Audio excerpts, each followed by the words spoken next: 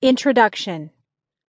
Johnny Carson, 1925 to 2005. I know a man who gave up smoking, drinking, sex, and rich food. He was healthy right up to the day he killed himself. Johnny Carson. Among America's comedians, few, if any, have had the kind of influence on pop culture and society like Johnny Carson.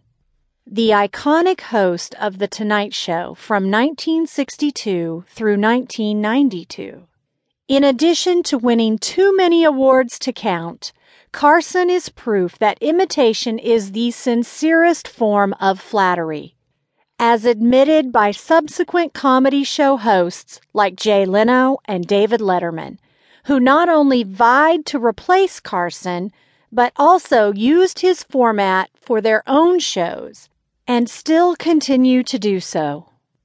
Carson may have pioneered the format of The Tonight Show, but he had already been involved in comedy for decades before then, starting with performances as the Great Carsoni when he was still a teen. The magic shows and comedy continued into college, where he had a running gag about interviewing pigeons on rooftops and asking them about a local political controversy. Carson's work was hailed by comedians like Red Skelton, who invited him to become a writer for him, and Jack Benny, who invited him onto the show all before he had turned 30. For several years during the 1950s, Carson rotated around various daytime shows as host, meeting important friends like Ed McMahon along the way.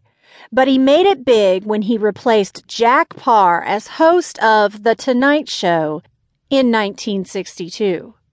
For the next 30 years, his mix of monologues, skits, and interviews would make his show must-see television on weekday nights, turning him into the highest-paid television personality of the 1970s, and giving him the creative freedom to bring others along with him.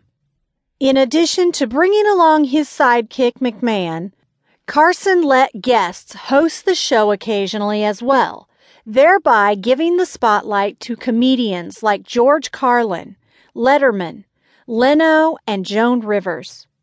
On the 25th anniversary of his debut on The Tonight Show, Carson earned a Peabody Award that labeled him an American institution, a household word, the most widely quoted American.